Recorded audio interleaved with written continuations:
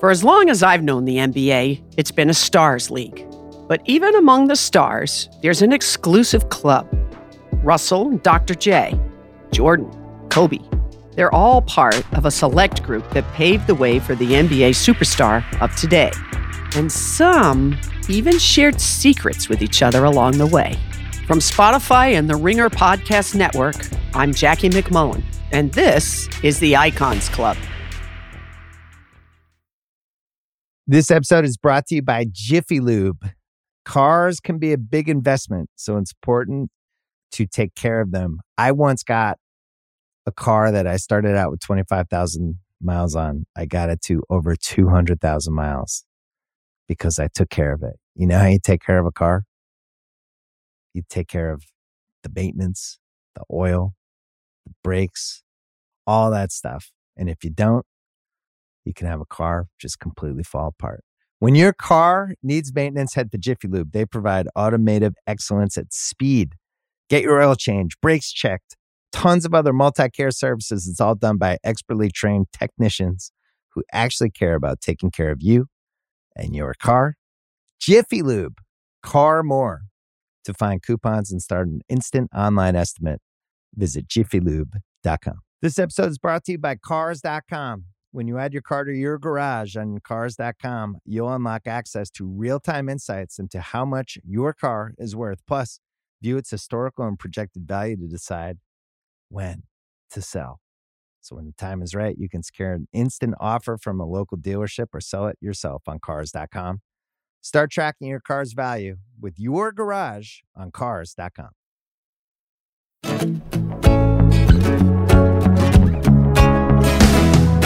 All right, welcome back, everybody.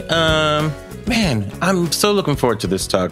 I kind of started in sports as a kid. My dad played college football. I played every sport as a kid growing up. I grew up in a sports neighborhood. People in our neighborhood went pro. Like 3 people on my block played pro sports. Ultimately, it was very competitive. Like sports is my whole identity growing up, even though I'm kind of in showbiz. And I love, love, love this book, you guys. There's so much in it that I think even if you're not sports, you could take away from it. It's by the award-winning sports columnist of the Washington Post. Just too many accolades to even mention here, but she's always entertaining. And I'm looking forward to the Martina Chrissy thing. I haven't read that yet, but I'm really looking forward to reading that. But she has a book right now called The Right Call, What Sports Teach Us About Work and Life. Sally Jenkins, welcome to Black on the Air. It's so great to have you here. Thank you for having me. Good to be here. Yeah, such an interesting, I love these kind of forays into mixing metaphors and figuring out systems and that kind of stuff. I'm very philosophical in my personal life, like dealing with what are the systems and structures that can help you maybe get clarity or, help you find a way and that type of thing. What was it that kind of led you to wanting to do this type of book? I think clarity is the word. You just use that word and it's great because there's so much vagueness around sports. Mm-hmm. We use lots of abstract, greatest of all time, only the strong survive. There's all these buzzwords. There's all these abstractions around sports. And I really wanted to drill down into the actual mechanisms that make organizations work really, really well, or what makes a great athlete as an organism work really, really well. Because it's been nagging at me for years that I'm watching something much more important than pure entertainment out there. There's something really profound going on fields of play if you can get at it in a way that's not trite. Yeah. And there's so much dissemination of sports looking at the final result all the time, right? How many rings does this person have? This and that. And right. What's their shooting percentages, batting averages, and now next gen stats, right? So we've gotten real Moneyballish about the whole thing. Oh, Moneyball. It's crazy. Like the plus minus thing just blows my head up all the time. Well, they're plus minus. I'm like, what the hell is plus minus? What is that? What does that mean exactly? Like players can get this in basketball for those of you that don't know what I'm talking about, but they could get knocked for a negative plus minus and yet be winning games. It's crazy to me. Yeah. I mean, look, all those numbers to me boil down to like one essential fact, which is that even the greatest athletes miss more than they make. Whether you're talking about a batter or a great clutch shooter, the athletes really miss more often than we realize. And the rest of us are so easily destroyed by like one little setback, you know? Yeah. And athletes like a LeBron James in the clutch, like the dude is like, what, not even 40%, you know, maybe around 40%. Like, you know, he's, and yet he keeps taking, the most important thing is his willingness to take the clutch shot. I think LeBron's taken more clutch shots than maybe any player in history. It's an essay in courage, really. And the rest of us are just so easily knocked back on our ass by, a disappointment or a failure. And these people, that's what really separates them to me. Yeah. What's great about the book, too, it's not a particular aspect of the individual or their nature. Really, there's a system of work that is behind this. You know, like I heard the expression once, you don't rise to the level of the moment, you fall to the level of your preparation. You know? Yeah. No, that's exactly it's right. Really what greatness is, right? Yeah. Yeah. I mean, and that's a really profound insight that I came away from by doing the book. And Frank Reich actually is the guy who said it to me. He said, look, everybody thinks that great athletes rise to the moment. And he said, in fact, so here's Frank Reich, who accomplished the two greatest comebacks in football history, right? One in college at Maryland and then another one in the NFL with the Buffalo Bills. Right. And Frank will tell you that what happens in those instances is not that he rose to some extraordinary moment, but that under pressure, he was simply able to be himself and he didn't deteriorate under pressure. Yeah, that really is like pressure. I think your book starts off talking about pressure, right? Decisions under pressure, how important, how devastating fatigue can be. Fatigue makes cowards of us all, I think was the phrase, right? It also makes hanging judges, right? Like one of the things in the book is that like judges closer to lunchtime or the end of the day, like deal out, are much less generous, like granting parole. Yes. Right? That's crazy. Yeah. Fatigue makes people, their judgments really change under fatigue. Yeah, it really does. I remember I grew up in Pomona, California. So John Wooden was always a hero of mine, his precepts and everything. And the Showtime Lakers, of course. And Pat Riley, when he coached the Lakers, they were so in shape to run Showtime. It wasn't just the flash and everything. They were in better shape than any other team, was what I always took away from that. I was always, struck by that, that always hit me, especially as someone who played sports. Like you can notice things like that. The team that's just better equipped from the beginning. Yeah. I mean, the greatest counterintuitive example of this is grandmaster chess players, which, if you look, you wouldn't think of chess players as being exceptionally fit human beings, but they actually are. The world-class chess players today, Magnus Carlsen trains at the Norwegian Olympic Training Center. Even Bobby Fischer, who was sort of a pencil neck geek by comparison to he was an eccentric chess players today. Right. I mean, Bobby Fischer said that the mind is reliant on the body. The mind will rob your muscles of the energy to function. That's a core truth about judgment and decisional expertise or decisional excellence. And chess players know this. But the really interesting thing about chess players, they can burn. Grandmaster chess players will burn about 600 calories in a big match. Just That's crazy. I mean, they wear Fitbits now, right? There's like this game in chess where they strap these guys up with, Fitbits, and they can see their blood pressure. They can see their heart rates. A Magnus Carlsen under pressure, his heart rate may go up to like 130, right? I mean, chess players are essentially like you and me would have to jog on a treadmill for a couple hours to approximate what's happening to their bodies while they're engaged in really, really deep thought under pressure. And so, anyone who thinks that they're not working quite strenuously when they're sitting at a desk is just wrong. It's a critical component in your overall cognition. Yeah. And there's finding that balance between the physical and the mental. Both are being important. That physical supports the mental and the mental relies so much on the physical because you want that physical to get you ready so the mental can just be free, right? And just be relaxed. I remember taking acting classes early on when I was a theater major in school. And the whole point of everything that we did ultimately was to relax. Like many of them were called relaxation exercises. And I always wondered about that. Why is that? So why is that so? It's because that's when your mind is at its most free, it's most creative, when it reacts intuitively at the best. And that's when you really can get clarity, is when you're in that relaxed stage.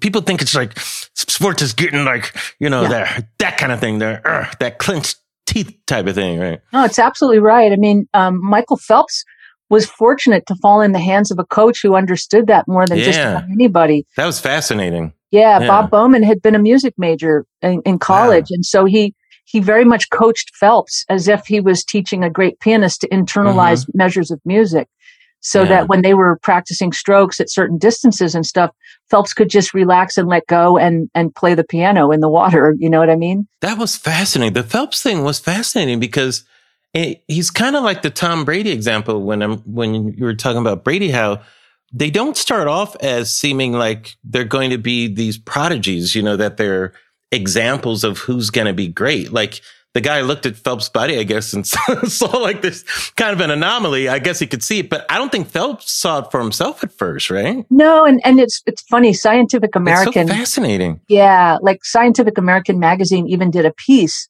looking at whether Phelps had some like weird anatomical gift. And he didn't. His arms are slightly longer for a guy who's 6'4", but basically the rest of his torso, like everything about him is pretty normal for a guy who's 6'4". His physique was earned. It was built over years with medicine balls and how many thousands upon thousands of ab workouts and kickboard workouts. And, but the bottom line is like the talent is really a fractional part of this whole deal. My favorite exercise every year at the Super Bowl is to scan the game day rosters for all the guys who are undrafted free agents that have made it to this game. Yeah. And I found one really great statistic. The year the Tampa Bay Buccaneers won the Super Bowl with Tom Brady, 27 players on their 53-man game day roster had been rated 2 stars or less in high school by talent evaluation services. 2 stars or less. Yeah. So it's not the 5-star guys who really rise up all the time. A lot of those people fall by the wayside because they rely on talent. They fall into the talent fallacy. Talent fallacy is a great way, even in, was it Edison who said genius is 2% inspiration, 98% perspiration, right? Yeah. And the work, and they say it over and over, but why do you think people ultimately don't believe it? I mean, it's been said time and time again how important the work is. And yet many times people just don't believe it. I mean, I think because beautiful athletes make it look so nonchalant. It's really deceptive. It's so deceptive. Steph Curry makes it look easy. Pete Sampras made tennis look easy. And if you're not behind the scenes watching the sausage made and seeing Pete Sampras literally puke in the Florida heat from running sprints with a parachute attached to his back and then going into an unair-conditioned garage. I did this one time writing about Pete.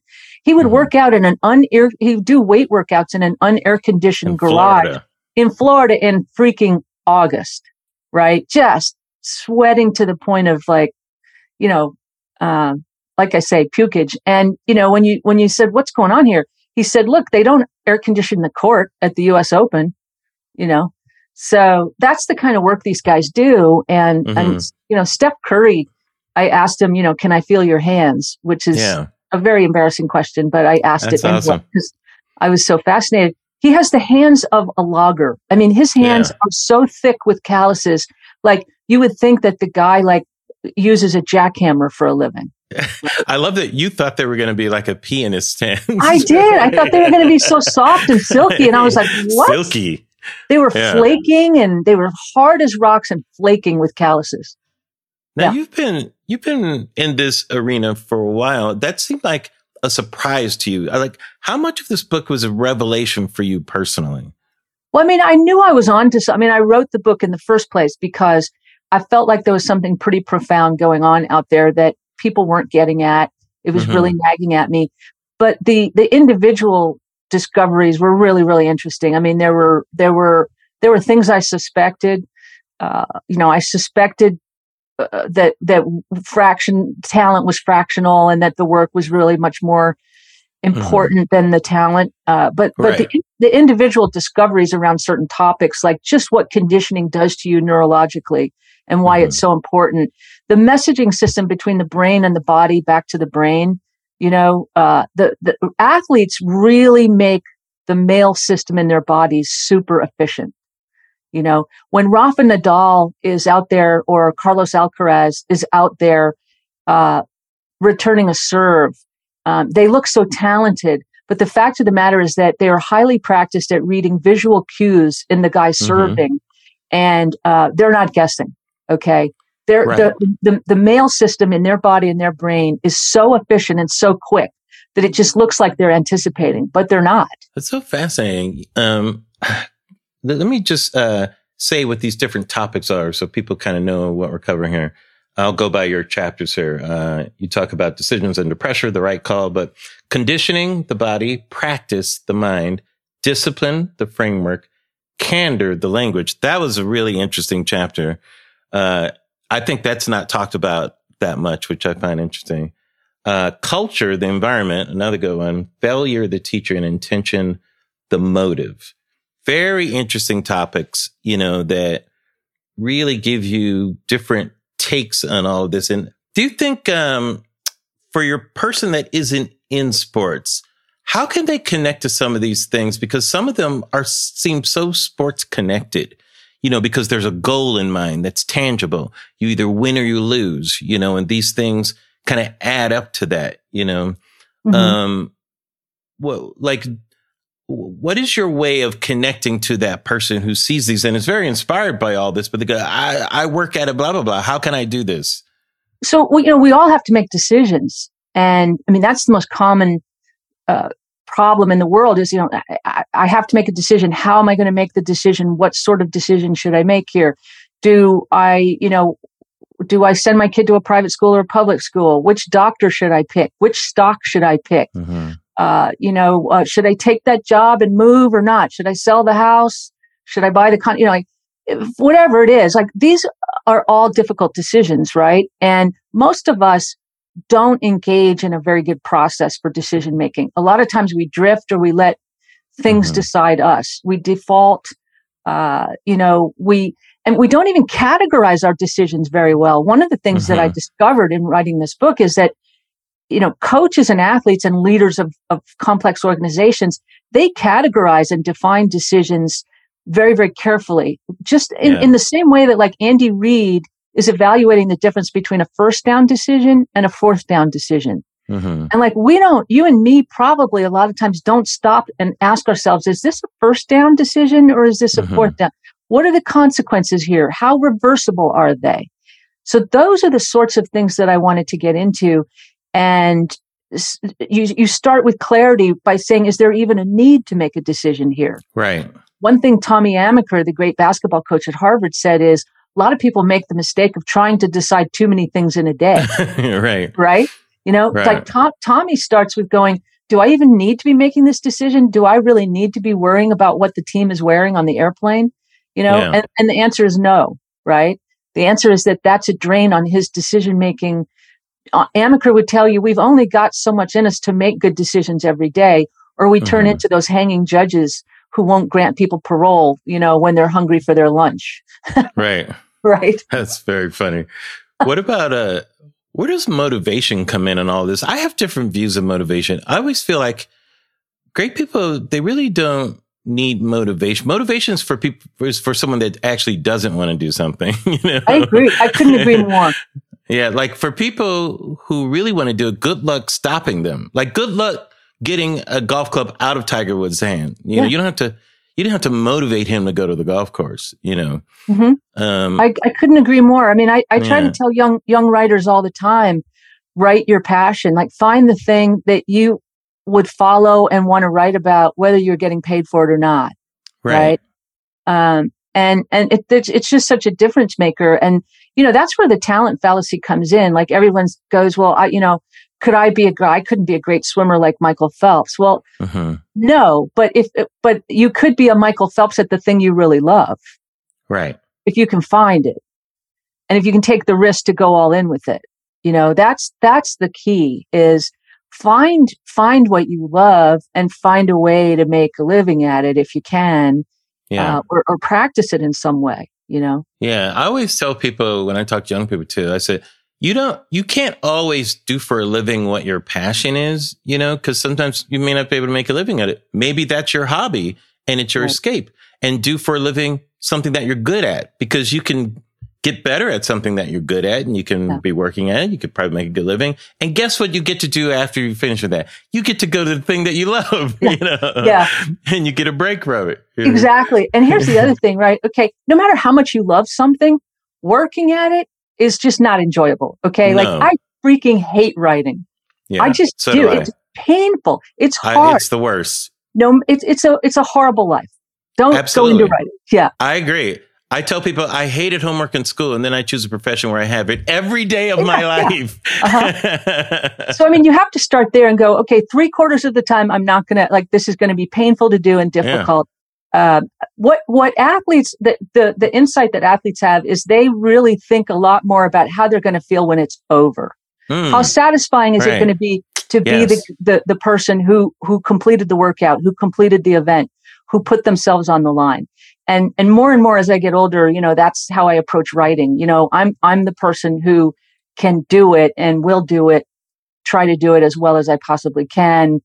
And most people don't even finish something they start writing, right? I mean, finishing is one of the hardest things to do in writing. Absolutely. So it's kind of a mindset. These people can teach you a really pretty interesting flip in your mindset. We spend so much time seeking comfort and seeking something that's fun, as opposed to understanding how gratifying it can be to chase discomfort and go through it and come out the other side of it. And Absolutely. That's where athletes really have a lot to teach us. There's such good life lessons. I always lament the fact that it feels like physical fitness and things like that have been devalued in our schools, especially with young people, because of the emphasis on STEM, which is nothing wrong with STEM, but I thought it should never be at the expense of the physical fitness thing, because I think there are much better lessons for kids to learn by losing a game than it is by getting an F, or getting that A. Getting an A or losing that game and coming back and working hard to do better the next time. Which one's going to serve you better? Look, I'm not a parent, but I have a lot of godkids and nieces, and I do feel we're losing some resilience in people, and I think that's actually really a kind of a scary thing, because as I say, the people who really excel are the people who actually survive setbacks. I mean, it's those kids who were rated 2 stars or less who made it into the Super Bowl with the Tampa Bay Buccaneers. I kind of worry about people coming up behind them and whether they're going to have the same resilience, right? That's the question is, when you have no tolerance for failure and setback, you don't improve anything, right? You have to stress things to improve them and to accomplish things. And so if everybody's just running around seeking comfort and safety and unbroken success, it's not going to lead to very good outcomes. That's just practicality. Yeah, I was really struck by the Diane Nyad story. I had forgotten about that. And I don't know if we all knew kind of what she went through. It was harrowing to read this, I know. Well, not only that, but she tried 5 times to swim from Cuba to Florida. 5 times. Crazy. So right? what you talk about, intention and the motive, but there's something different for that type of person. She was almost killed in the water by jellyfish, and yet she did this thing again. Where does drive come from? Well, I think a certain amount of drive comes from, particularly in endurance athletes, and it took me a long time to learn this. Endurance athletes are slightly different animals, right? They're marathoners, not sprinters. And endurance athletes really love disappearing into the pain of the experience, because you have to be so in the moment, right? You have to. Diana Nyad managed to swim from Cuba to Florida by swimming 5 more strokes at a time. Wow. She had this exercise she would do during training where when she finished a training swim, she would tell herself, just swim 5 more minutes. She had completed the workout and then she'd go 5 more, just 5 more minutes. Well, those 5 more minutes is stack up in it's like compounding interest psychologically. Yeah. So great endurance athletes stay very much in the moment, and they understand the value of like stacking one moment on top of another. And they derive enormous satisfaction from being these, learning to be these extraordinary creatures who can take it and who can get through it. And there's an amnesia in it, right? You can't worry about anything else. It's a Absolutely blissful, not. it's really a blissful state in some ways. It may be painful, but you're not thinking about anything else. You have no other responsibility. None. Right? The rest of us are so weighed down by responsibility. Endurance athletes have one and only one responsibility, which is to get into the next minute. It's a nice place to be in some ways. It's fascinating to me. I did some long distance running when I was really young. Not the marathon type of thing, but there is a Zen state that you kind of go into the longer that you run, which I think they call it the runner's high. They're always chasing that type of thing. But this is different. What you're talking about is different. It goes even beyond that to like this painful place, and then goes beyond that to a whole different, not even a high. It's just like a peace, maybe, I guess is the way. It's almost a spiritual journey. It's very much a spiritual journey. Yeah. If you talk to Diana Nyad about it, it's a deeply spiritual journey. And she talks about swimming towards a horizon and the extraordinary feeling that you get from going, as she puts it, she said it really beautifully. She said, going a really long way under your own power, right? Traveling a really, really far, far distance under your own power. We're so used to riding in cars and boats and stuff. And so that was part of the charge for her, was just the journey, making this incredible, it's kind of like a Tibetan trek, right? And it's that whole notion that the great athletes have of betting on themselves. That's a common theme too. Yes. Once again, the Brady example and some of those others. Even Steph was undersized when he started, even though his dad was a pro player. Nobody thought Steph was going to do anything. No. I mean, he looked like your daughter. He looked like right? He was skinnier than your daughter, and not much taller. Right? And his ankles popped a couple of times the first couple of years too. So he seemed fragile too, He did, didn't he? Yeah. Yeah. Yeah. I mean, it's so interesting. I mean, the one thing they really teach you is to go all in. They push their chips all the way to the middle of the table, They do. and they're like, here, I'm betting the pot on myself. And it's wonderful to watch.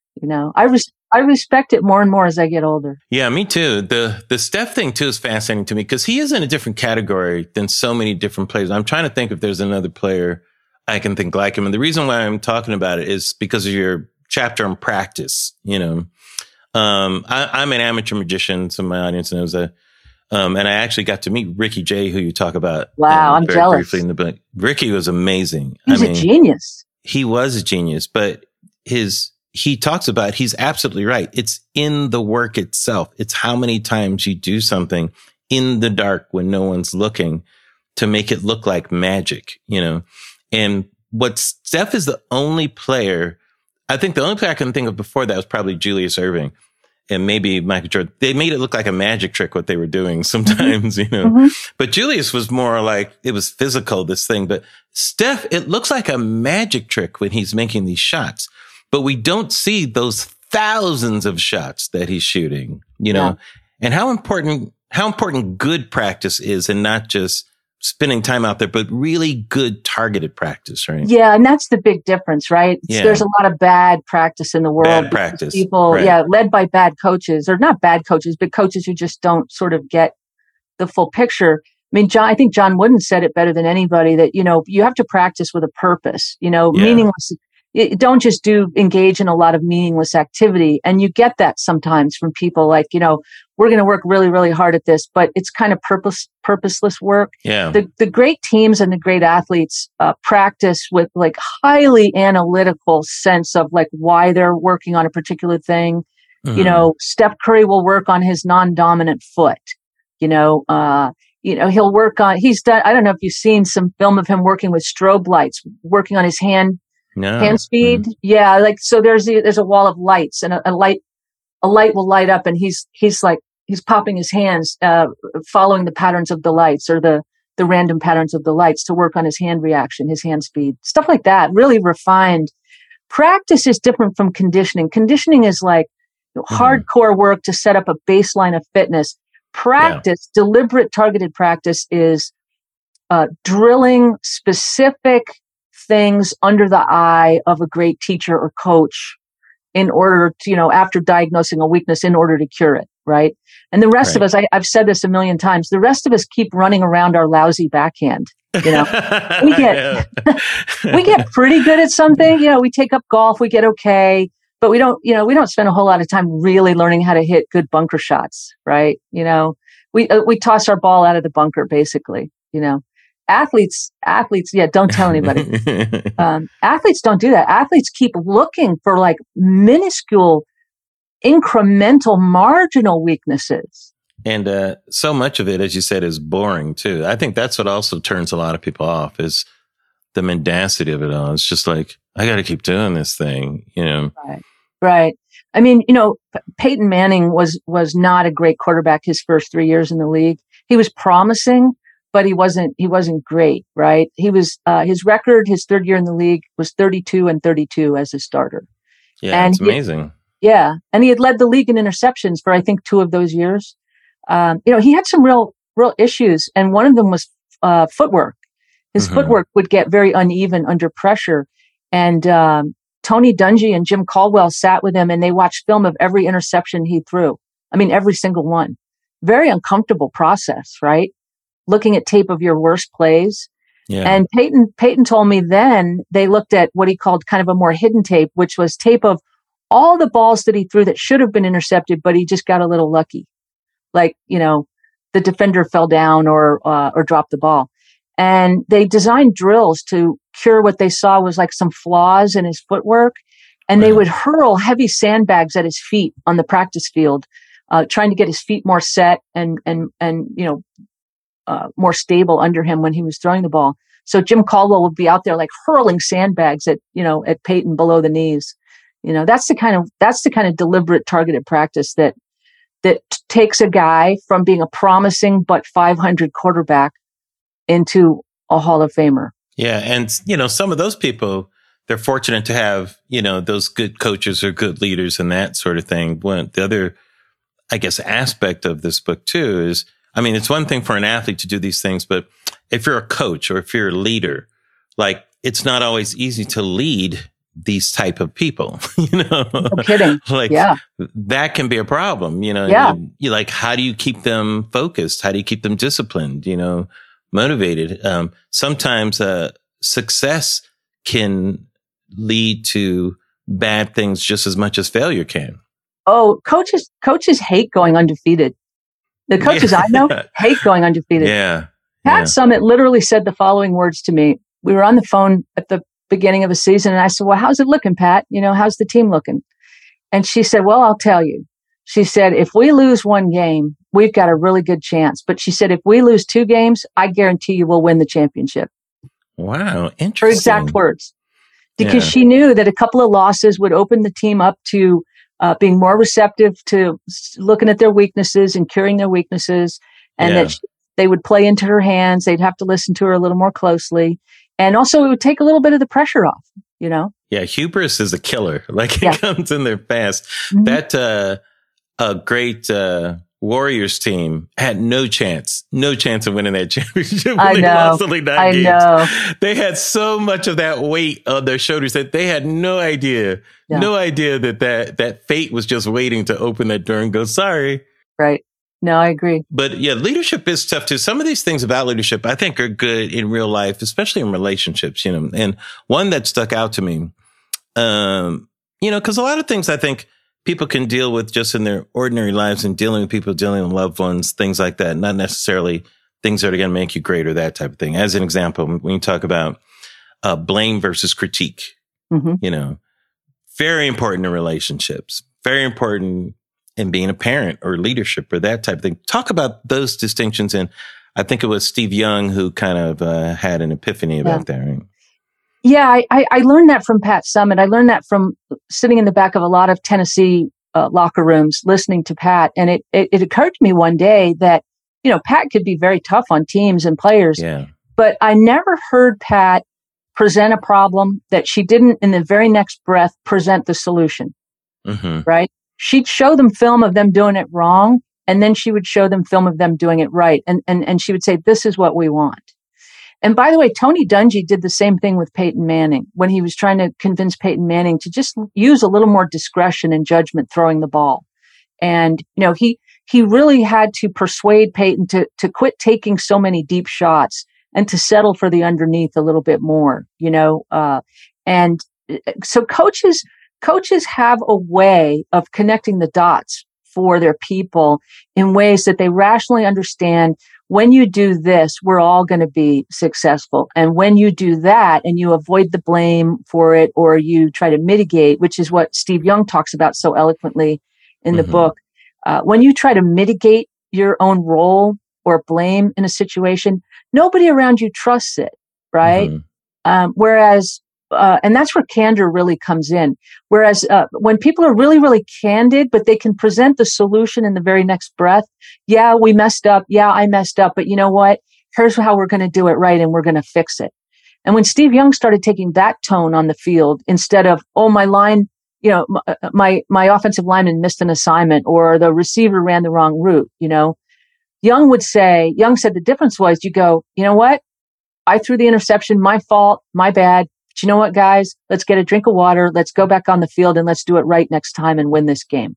That's the difference between blame and critique. And you can really, Pat told me, you can hear there's a language teams start to speak to each other when they're getting ready to win something really big, is what Pat said. And you can hear it. Coaches can hear it, and they understand how to talk to their people so that everybody's in the solution instead of the blame. This episode is brought to you by Hyundai. What does your next drive look like? Running between meetings, maybe a getaway with the whole family? Either way, the 2024 Hyundai Santa Fe is the capable SUV that's built for your life, with premium interiors, available wireless charging, and room for your whole cargo and crew. Okay, Hyundai. Visit HyundaiUSA.com to learn more about the all-new 2024 Hyundai Santa Fe. You talk also about culture and how important culture is to a place. And that to me feels a little more sometimes elusive as an individual, I mean, it really is a group of... What is culture? What is it? There's so many different versions of it, and some that work. Some that's a culture that seems to work in one place may not work in another place, Some of it is style, and some of it has to do with individuals. Like egos are so fragile, especially in sports and that type of thing. What is the biggest thing about culture that you took away from in writing that? The biggest lesson I learned about culture comes from a guy named Boris Groysberg up at Harvard, who studies it organizationally. And basically, his insight is that culture has to be in alignment, right? Everything in your organization or in your personal life or whatever has to be aligned towards whatever that principle is that you say you're going for, right? So if you say, I want a creative culture in your office, I want people to be creative in my culture, but then you're not rewarding the creative people, you're awarding sinecures to people with the same old ideas, with the same old stale ideas, you're not in alignment, right? If your salary structure is not rewarding the more creative younger people, it's not in alignment. And so what Kreuzberg says is you have to make sure that your values, your people that you're hiring, and then the environment around them all is, in alignment and has the same vibe and the same environment. And the guy who understands this in sports better than anybody is Steve Kerr. Steve Kerr has built a real culture in Golden State that's built around basketball as play. The reason his outfit is so loose is because everything in that building, from what's on the walls to how they warm up to how they practice, is all about playfulness. He wants his guys feeling joy with the basketball, and it's palpable. You can feel it. And at the same time, he has to foster accountability. Mhm. right? Because children can play without accountability and it could be just a mess, right? Yeah, right. Yeah. And it's interesting to see how he manages that, because one of the toughest things, especially in sports, and I'm sure people who are in business maybe face this in different ways, is, I'm trying to make sure I get the phrase right, but it's when, the room's not listening to you anymore. The locker room's not listening to you anymore. Mhm. Like, what's the toughest part of that communication gap that can happen, especially in leadership and dealing with, these factors that we're talking about? I think discipline is probably the most misunderstood, difficult concept. Oh yeah. And I think so it's fascinating. So the Ringer had this great podcast, Flying Coach, and on Flying Coach, there's a great conversation between Steve Kerr and Doc Rivers talking about what to do about cell phones in the locker room, right? How to get their guys, especially their younger guys, to put the phone down for a minute, man, and pay attention. That's crazy. Right? It's crazy. But they all struggle with it. Every coach in the league is going how do I keep my guys off their cell phones, looking at their own stats at halftime and looking at texts from their wives and their agents telling them what they should be doing out there instead of listening to me. During the game. I was actually thing. shocked at this. Is basketball the only sport where this football that they're not?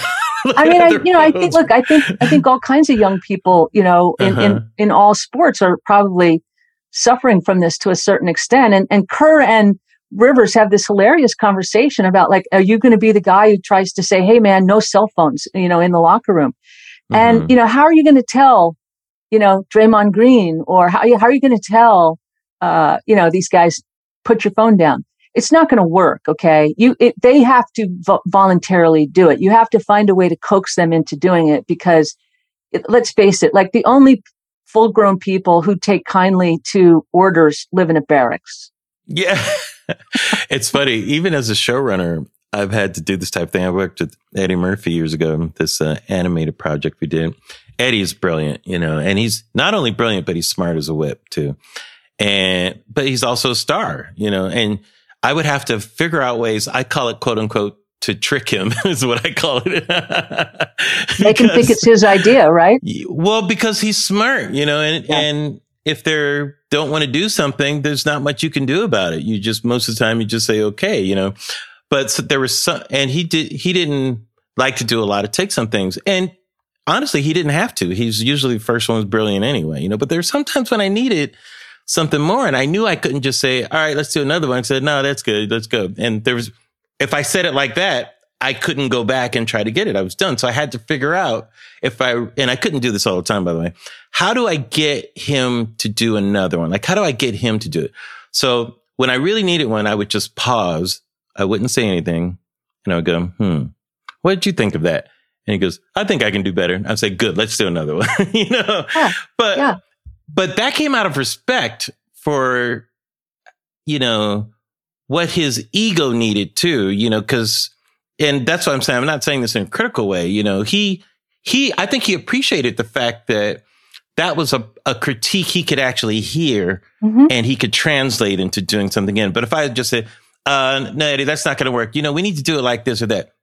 Never would have worked. Not going to happen like that, I mean, look, Steve Kerr, everything he says, you feel such respect coming from his mouth about his players, right? Yeah. I mean, I think that's a real key to his relationships with his guys and why they play the way they do for him is because, he admires his own players and he makes that plain to them. He really does. He may have a big headache with Draymond Green, but he has a deep respect for Draymond Green, and Draymond Green is actually the in-house disciplinarian, really. It's another thing about culture, how important personnel is to that. Yeah. You have to have the right. Yeah. Pat Summitt always said people self-select at Tennessee, right?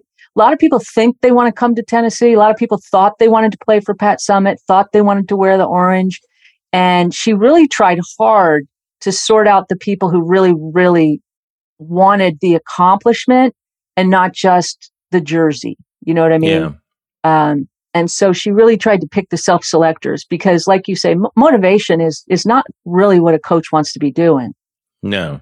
They want to be blending. They want to be blending. They want to be designing attacks and maximizing people's abilities, finding the kid who's got a 12-story building, but they're only at floor 10 and there's 2 more stories to go. If you can just turn the kid on, that kind of thing. But they don't want to motivate. That's tedious. Yeah, and it's always good if the coach has at least one accomplice, and if that accomplice is high enough on the food chain too. Like Pat Riley always had magic. Like the Lakers would not have been great with Kareem leading that team. They just weren't. It was Magic Spirit leading that team. And he, Riley was the accomplice of getting them to work hard and do all those things. But Magic had that spirit of fun.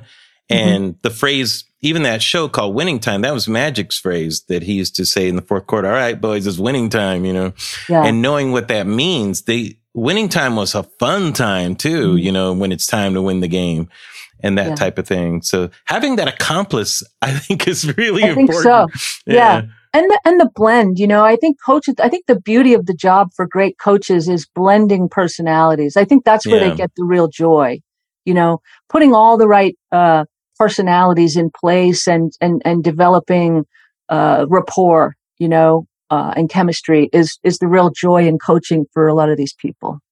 Yeah.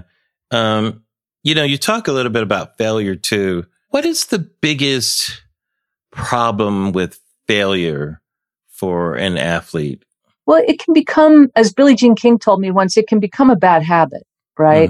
It's a fine line. I mean, this question of, do you learn more from winning or losing? I think you unquestionably learn more from losing, but if you lose too much, you can learn how to lose. If you learn how to lose, you kind of think you start thinking you're a born loser, that you're snake bit, that you lack some essential quality, all of which is false.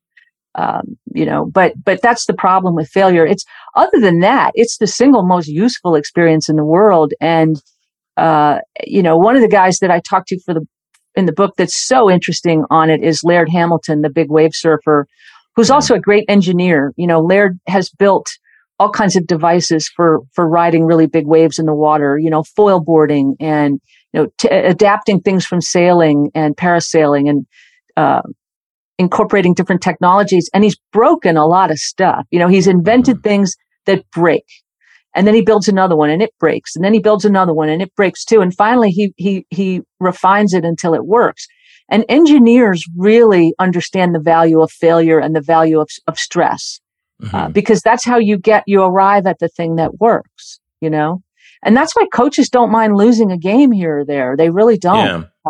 So many times I have seen teams, you after enough years, you start to see when the Kansas City Chiefs lost to the New England Patriots in the AFC Championship game, in that beautiful game, that back and forth between Mahomes and Brady. The Patriots win it in overtime and go to the Super Bowl because of a 4-inch offside penalty by the Chiefs that calls back a Brady interception in the final 2 minutes of regulation. I was almost certain the Chiefs would be in the Super Bowl the following year, and they were, and they won it. You can really see, when you see an organization come that close and get its heart broken and then deal with the failure in the right, healthy way, there's a champion coming down the road. Yeah. It's funny because baseball and golf, just to talk about sports in general, they seem like the hardest sports to deal with failure because, first of all, baseball, you're considered success when you fail 70% of the time. Yeah. And golf too. Golf. I mean, the level of failure at golf is crazy. Tiger has given everyone the wrong impression of what is a successful golf career. If you win 5 tournaments and a major, that's a successful career. And let's say you've played 20 years. That ain't bad, Yeah. If you win two U.S. Opens or a U.S. Open and a British Open, you're a Hall of Famer. Andy North, won 2 U.S. Opens. I think they hardly won anything else. Yeah. Kurt Strange. Yeah. It's so interesting how players really stay mentally sharp in those types of things. We're seeing more and more these days where players are being open about being depressed, fighting those type of things, mental fatigue. You had Naomi Osaka. Osaka, is that her name? Yeah. Who was going through the thing. Why do you think more of that is occurring now? In your book, you talk about Dak Prescott sharing some of that, but I think more and more athletes are not only public about it, but they seem to be dealing with it, unless they just weren't public about it before. Yeah, I mean, not everybody's dealing with it great, obviously. But I think that sports psychology has gotten better, and I think that athletes have learned the hard way that unprocessed depression and anxiety is actually a potential career ender, and recipe for a real spin out. Michael Phelps was lucky, that he had some pretty good people around him when he was going through depression in mid career, and Dak is like, I'm hard pressed to name a guy who's dealt sort of more forthrightly and healthily with his issues than Prescott. To make that public admission and then come out and have such a great season. To post the numbers that he's posted the last couple of years, it's great to watch. I think that there's people much better than me to talk about this. Brene Brown is always great on this subject. Vulnerability is the sign of real courage, right? The ability to be vulnerable, to confess to vulnerability, it's counterintuitive, but that's real strength. Brene Brown asks people in the military, have you ever known someone who did something really heroic who didn't acknowledge how scared they were, or how exposed they felt? And the answer is, of course not. Everyone in those really high stakes situations has felt fear and uncertainty. Vulnerability is actually the hallmark of a healthy personality under pressure. The person who can confess to that vulnerability and then take the right steps, deal with it in an organized way to mitigate it, to understand the pressures, take steps to mitigate them. Take steps to be a healthy person under pressure. Do you think it's a good kind of movement maybe for a lot of these public admissions? Maybe it's helping some players deal with these issues so they can be more vulnerable to getting to the other side of these things? I do. I have a little, I'm going to sound, I'm going to risk sounding like a mean old lady when I say I don't have so much tolerance or sympathy for discussions of safe spaces. I think being offended is the natural consequence of walking outdoors. Yeah. Well, you're talking to a comedian here, so right. So, I mean, I don't want to go down that road because I think that there's a lot of that I have very little patience with because the world's not a safe place, Right. But when it comes to the kind of vulnerability we're talking about, which is learning coping mechanisms, frankly. Right. I do think, I think that's a real healthy trend in sports. I'm really, really grateful to see it. But at the same time, back to that safe space thing, I've just finished doing this story with Chris Everett and Martina Navratilova.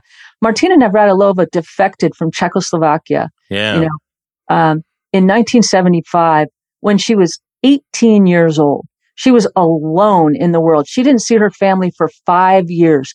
She struggled with English. She was learning English. She was alone, learning English off I Love Lucy reruns in a hotel room all by herself. I mean, there's a strength to that. I mean, she wasn't looking for a safe space, okay? Right? She wasn't, she was just trying to be free, and play tennis and express her talent, work on her talent. I think I'm trying to say that again, comfort is not the only thing worth seeking. Yeah. And I think there's a distinction between resilience with adversity around you versus just being triggered by something and being sensitive to, to adversity in a negative way, I mean, look, you're talking to a woman who's worked in a man's world. Like if I was triggered, like I couldn't have worked. I mean, you know what I'm saying? Like I don't like, do things tick you off? Yeah. But like, I never believed in walking around being triggered. I don't get that word. Again, I don't mean to sound insensitive, but no, you can sound insensitive. Again, having just worked on this story with Everett and Navratilova, I mean, Everett was talking about having cancer, and she said, you wake up in the morning with cancer and you have a choice. You can be a victim or you can try to be strong, and so, I mean, I love that statement. I think it's a great statement. I think we have a choice every day, Yeah, and no matter who you are, you're going through something, No one's devoid. You talked about Martina. I remember in those days, people used to call her fat and they used to make fun of her, and coming out couldn't have been the easiest thing for her. Thought that all the pressure to win. They used to insult her by calling her a man in those days, I remember. And then Everett has the opposite thing. She was the princess. She's the, Miss Little, privilege of this. It's funny. They had these opposite things. One was the ugly duckling and one was the beautiful swan. And yet they both had their trappings in it. So it's interesting that they were foes and friends too. And Chrissy had a lot of compressed problems, right? I mean, talk about, like, who was going to believe Chris Everett if she said, I have a problem? Right. It's like, what? What are you talking about? Yeah. Right. Like, who was going to believe Chrissy Everett if she said, I'm really depressed, or I'm, and I think that's one reason why they became such good friends, because, I think that Martina was one of the few people. One thing Martina said when I was interviewing her was, she said, Chrissy and I are both a lot more alike than people realize. She was raised in this very sort of inhibited, compressed Catholic girl, have to be perfect environment. And I was raised in communism, which was equally suffocating. And she said, so we both kind of came out of certain systems of tension. And so they have sympathy for each other that is interesting that way. Chrissy had a lot more problems than people realize. She just hid them very, very well. That's the other thing in sports, though. You get to have allies in these things that are important lessons, too, of certain types of friendships that are just good for you to have. It's the Williams sisters. They were so lucky they had each other, Serena and Venus, because imagine if there was just one of them, how hard it would have been. But the fact that they had each other to rely on was huge for them. Yeah. And their mother and their sisters. I mean, their mother's great. Yeah. Their whole system. Their whole system of support was so good. You talk about, being in a man's world. Of course, your dad, famous sports writer, Dan Jenkins. What are some of the lessons you learned from him, or any, good, things that, was this the reason why? Was this something you thought you were going to be doing when you were sitting at his feet during all those childhood years? I don't know that I thought I was going to be a sports writer. I think I think for a while I thought I might be a history teacher. I loved history. I don't know. But then once I went into journalism, pretty quickly I settled on sports because it's what I knew best and loved best. And, I've done stuff outside of sports, but I always come running back because I'm truly fascinated by it. And, my father said 2 or 3 things that really stuck with me. He said, learn your craft, learn your craft, always stayed with me. He said that, never, one of the last things he said it to me many times, but he said it to me again very shortly before he died. He said, don't ever forget that there are, 100 million people who would just love to be sitting in your seat on a game day. Wow. Don't ever take that for granted. How lucky you are to be sitting in that seat. He always impressed that on me. And I think, work was an ethic. He said, don't ever let a thing out of your hands until it's as good as you can make it. And that really stayed with me. That's interesting. Yeah. Yeah. Really good life lessons for whatever you're going to do. It was a very good apprenticeship. Yeah. I love that he said sports aren't for kids. No, I know. Yeah, exactly. Right. I know. We were forbidden to get, we were forbidden, my 2 brothers and I, we were not allowed to seek autographs. Oh, interesting. He was like, no, you don't get autographs. That's not he had this thing about autograph seekers and stuff. He just thought that it was kind of a silly exercise and that all that idolatry was silly. Was he a sports snob? He was an elitist. I wouldn't call him a snob. He was an elitist. He loved, another thing he said that really stuck with me was that, wasting your potential is a kind of sin. And he loved great athletes because they didn't commit that sin. They just absolutely emptied themselves, They explored all of their potentialities. He loved that. I can remember when Enrique Ogunbowale hit those 2 great buzzer beaters in the NCAA tournament for Notre Dame. Sure. I can remember him saying, he said, listen, understand this, she didn't luck out on those shots. She earned them, and she earned the right to make those shots. Yeah. He loved great athletes ability to like find everything in themselves. Did he have a favorite athlete? Well, I mean, he was partial to some athletes as friends. He made social friends with Sonny Jurgensen and Billy Kilmer. He loved them. The Redskins, yeah. Yeah, they were a lot of fun, and I think he really enjoyed, having a cocktail with them. I think he loved a golfer named David Marr.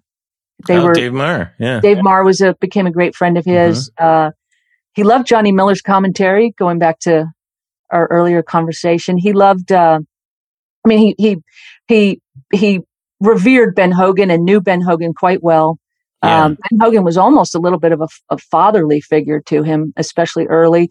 He was very, very good, very friendly with Arnold Palmer, very fond of Arnold Palmer, very fond of Jack Nicklaus, knew them very, very well. Really liked Tom Watson. He covered a lot of golf. He loved an Olympic ski coach named Bob Beatty. My father had covered skiing very early for Sports Illustrated, which people forget about him, but he covered the first great American Olympic ski teams, Billy Kidd and those guys. And Bob Beatty was the coach of that team. And Beatty remained a good friend of his through the years. He loved Frank Gifford, Tucker Fredrickson, some of the members of the New York Giants. Wow. Those are the guys I remember kind of being around. And what about you? Who are your favorite athletes? Do you have any, not necessarily that you covered, but just maybe even growing up, were there people that stuck out to you or you admired? Yeah. I actually was really formed early on by the ability to cover tennis. I gravitated to tennis because my father had never covered it, I think. And so I think I wasn't maybe all that conscious of it at the time, but I gravitated to tennis because it was my own in some way. Yeah. I didn't have to go up against Dan Jenkins's body of work, Yeah. And I was very, very lucky generationally to be able to cover tennis when Billie Jean King was still around. But Chris Evert and Martina Navratilova were at their prime. And they were very, very kind to me. 70s and 80s, arguably the best for tennis, right? Right. I got out of college in 82, and I think I wrote my first tennis story in 83. And Martina and Chrissy were very accommodating and kind to female journalists, and very kind to me when I was in my 20s. And I think that watching them was pretty influential for a young writer because they made it okay to like be really competitive, right? And I think falling into Pat Summitt's hands, as a young writer working on my first real book was a lucky stroke as well. Getting to hang around Pat and watch how she conducted her business, and that was a big influence. So I was lucky early as a writer to sort of be influenced by these greats. Yeah. They made as much of an impression on me as a parent in some ways. Wow. Yeah. I think the first athlete that I remembering admiring, like using that word as opposed to just liking, was Arthur Ashe, Oh, yeah. Another tennis. There was just something about him, his demeanor. It was almost kind of regal from my eyes. He Princely. Just in the things he had to go through to do what he did. He never seemed to, he just seemed just such a great person under all that, and the things he had to go through later in life too, with the grace that he went through it with was amazing. He wrote a column for the Washington Post, and every year at the U.S. Open, I would get to sit next to him as a colleague for a few years. Wow. Yeah. That's awesome. And he was as lovely as you describe him. He was the most courtly, gentle. I learned a lot sitting next to him about tennis. I learned a lot about a lot sitting next to him, actually. And he was an absolutely lovely man. And I should have mentioned him. Yeah. It's just something, because I was thinking, I really loved tennis growing up. I loved watching it. And I remember Arthur Ashe being that figure that, I remember first seeing him going, who is this? How did he get in here? Right. Thinking that he's awesome, just having that feeling as a kid. It's great. Sally, it was so great talking to you. I appreciate you spending the time. I loved it. Here. This is the most fun ever. This was great. Yeah, I mean, I could talk about this stuff all day. So I could too. Like I said, it's definitely in my wheelhouse. You have a fan here. It's such an every chapter has such interesting stories in this book, you guys. It's especially for the summer. Some really great stories in here. The Diane Nyad thing alone was fascinating. We talked a little bit about it, but read it in detail, what this woman had to go through to do this thing, how she kept doing it. I still can't get over, is really, really good stuff. So I appreciate that. It was a labor of love, Yeah. Best of luck with it. Thank you. Thank you. And we'll see it in the New York Times Business. Yes. New York Times Business bestseller. Yes, absolutely. New York Times. I think the list comes out next week. So, hey, I love being here. This is the most interesting one of these I've ever done. This was such a great conversation. I loved it. Thank you. Oh, thanks, Sally. Sally Jenkins, you guys, The Right Call, What Sports Teach Us About Work and Life. Go get it now. Thanks again, Sally.